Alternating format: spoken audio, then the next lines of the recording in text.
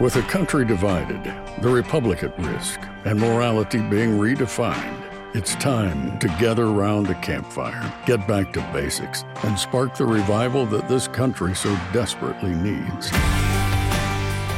This is the American Campfire Revival with Kirk Cameron.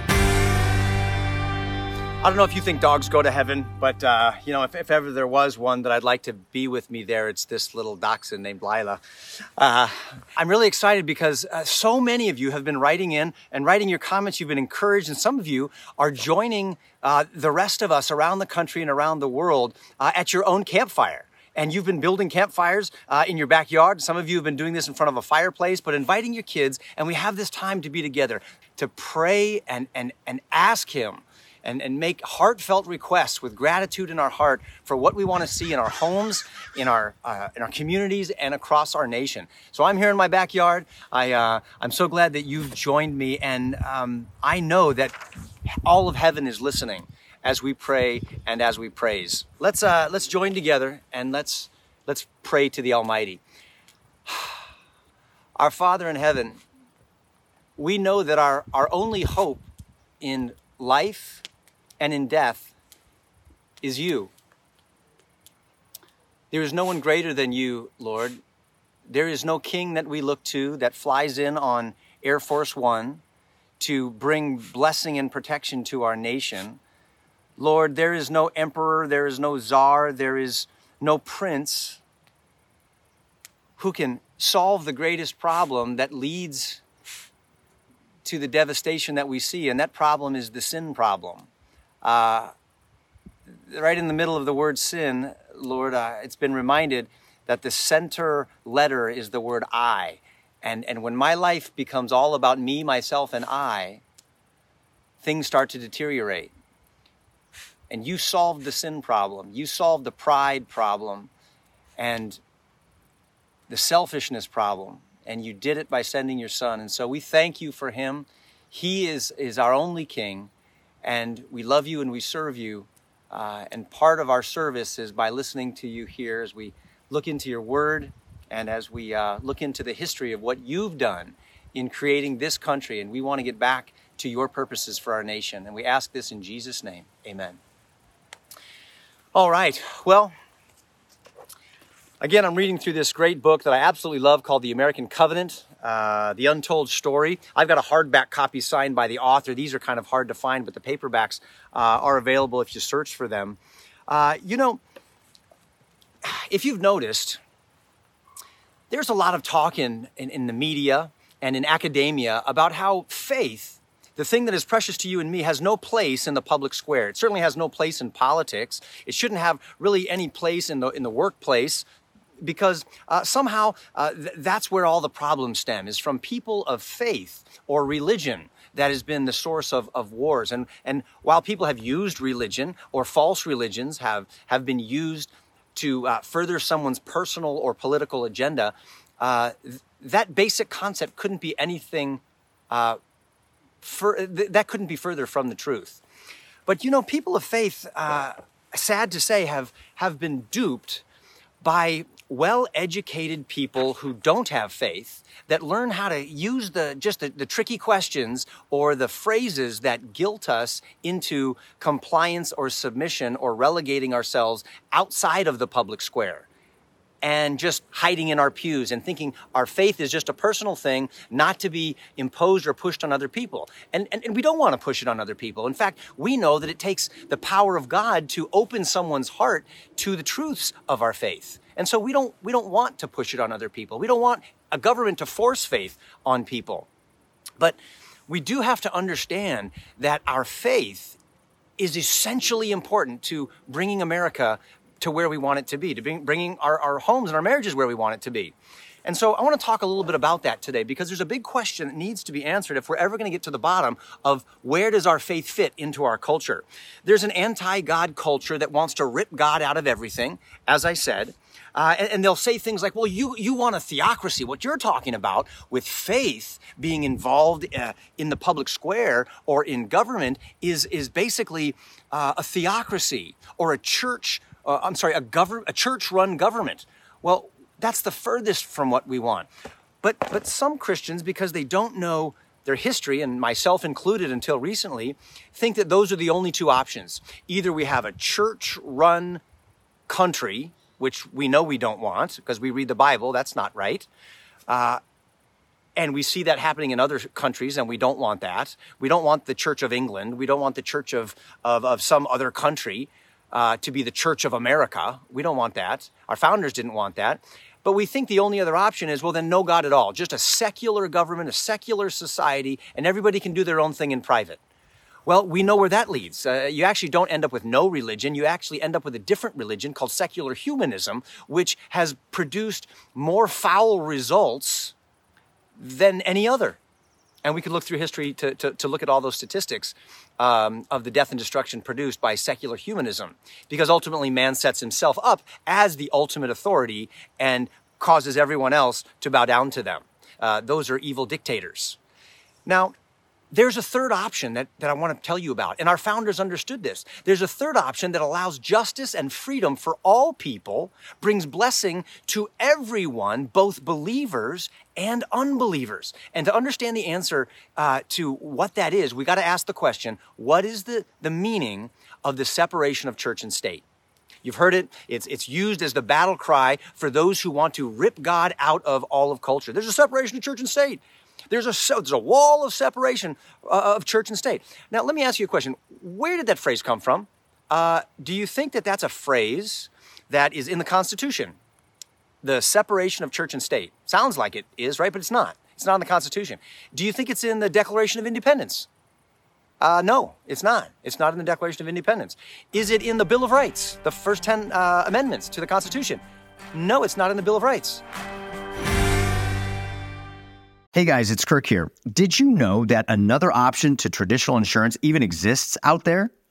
I get that it may come as a surprise since we're so conditioned to think traditional insurance is our only option, but that's simply not true.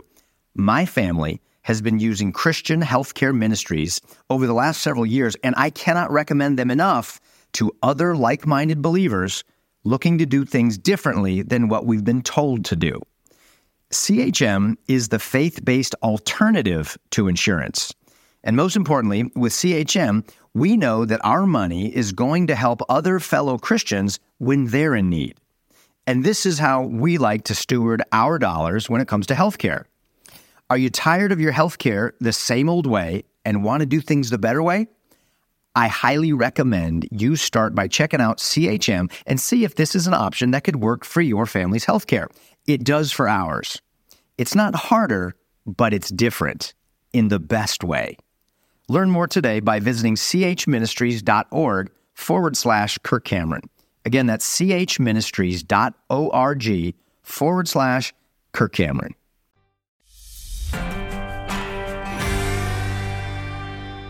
The separation of church and state is a phrase.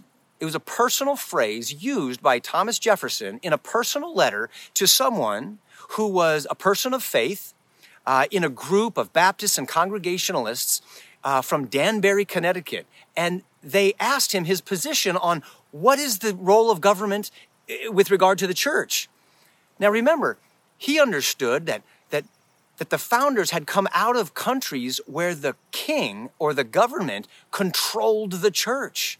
And it was the king of this country became the king of the church. And what he said is, no, you don't have to worry about a king controlling the church or an official government church, because there is a wall, an impenetrable wall that keeps the government from reaching in and telling you, the church, what to do. The church is free. The church is sovereign in its own sphere of sovereignty. The king's not going to come in and declare that you're the official government church. And that was to their great relief. The church was going to remain free. The government was going to stay out of the church. And what protected the church from the government sticking its controlling hands into the church? This wall of separation between church and state, as Jefferson put it.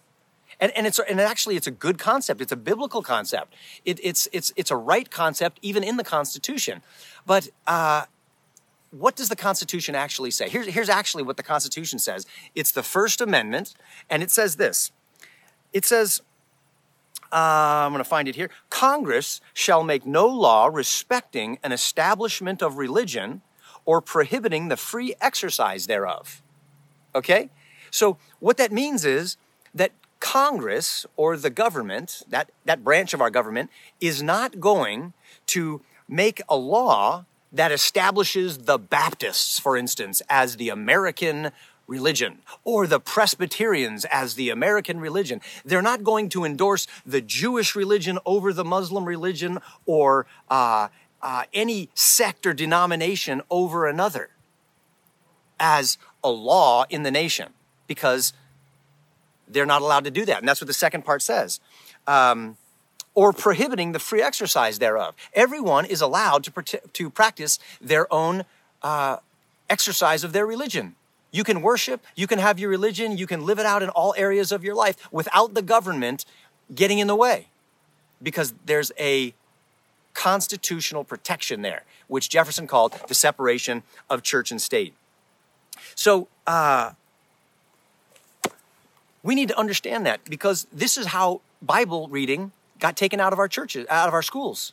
This is how prayers got ripped out of our kids' education at school. This is how the 10 Commandments got taken down and not allowed to be posted in courthouses, because those who want to take God out of everything have used the separation of church and state to say it's unconstitutional. And it couldn't be more wrong. That's exactly the opposite. In fact, there's a great quote here that I want to read to you, and this is from Robert Winthrop. Robert Winthrop said this. He said, "It may do for other countries, not America, but other countries and other governments to talk about the state supporting religion, like the government supports the religion." He said, "But here, under our own free American institutions, it is religion which must support the state." Do you hear that? In America, it's religion that must support the state, or the religion that should support the government. You see, religion, true religion, as the founders called it, genuine religion from the heart, not just an external form of do's and don'ts and checking off religious boxes, but a love for God and a love for your neighbor, needs to support the government. Why? So that we have good people in government and not bad people. I mean, the church, the collective body of faith, is the incubator for good morals, for integrity, for faith. It's the incubator for people of virtue, people who trust God and are people of courage. And those people that come out of that incubator or that school of faith then go into areas of leadership in the government and make good laws. And they lead the people well, and they're happy.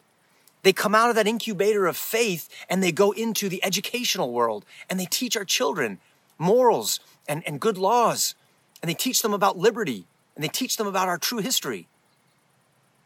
Faith in America supports the government. The government is to stay out of the church's business and let the church govern itself. That's the real meaning of the separation of church and state. And that's the real understanding of the First Amendment to the Constitution. I have one last thing to mention here, and that is there's a dirty little secret behind why those who twist the First Amendment and use that phrase of separation of church and state so often in the media. And the dirty little secret is, it's to frighten faithful people like you and me and get us to run away from the polls and back into the pews, right? You don't belong there. You and your faith, you and your religion, you and your God. Don't muddy up society with that stuff. You belong back in your Bible study. Go and sing your songs and chant your chants and do your rituals, and you can have a private little time doing that. But don't bring your faith into the public square, and definitely don't bring it to the voting booth. And you know what? It's worked. In 2016, 40 million Christians stayed home during the presidential election. And this last time, it got a little bit better, but there were still 25 to 30 million Christians, people of faith, who stayed home and did not vote. Now, I know you may say, what about those who did come out and vote? And what about the corruption? And what about the fraud? And that's a whole nother subject. We'll talk about, corruption and crime and theft another time. But I'm just talking about, we need to understand that our faith does no good when it's compartmentalized to a pew. It needs to be comprehensive, and we need to go out into the polls and into the public square, all sectors of it, and bring our faith to bear on everything that we do. Because everyone has a value system, and we have ours. Someone's values will reign supreme, and God's ways are always the best ways. Let's pray. Father, thank you for this time today, for this little campfire revival that we hope you will start. And we pray that this fire will spread like wildfire, like a grass fire, all across this nation. Lord, wake us up. Thank you for the gift of 2020. Thank you for the gift that is coming in 2021. Lord, you've invited us onto the stage of significance. Lord, we want to wake up and we want to bring our faith with us everywhere we go. Show us how to do it, Lord, and be like our founding fathers who left us such a great example, our forefathers before them that risked it all to give us the opportunity to do this, to bring you honor and glory and fulfill your purpose for this nation. We love you and we pray in Jesus' name. Amen. Thank you for listening to the American Campfire Revival Podcast. Be sure to subscribe so you don't miss a single episode. If you'd like to learn more and join the movement, visit kirkcameron.com.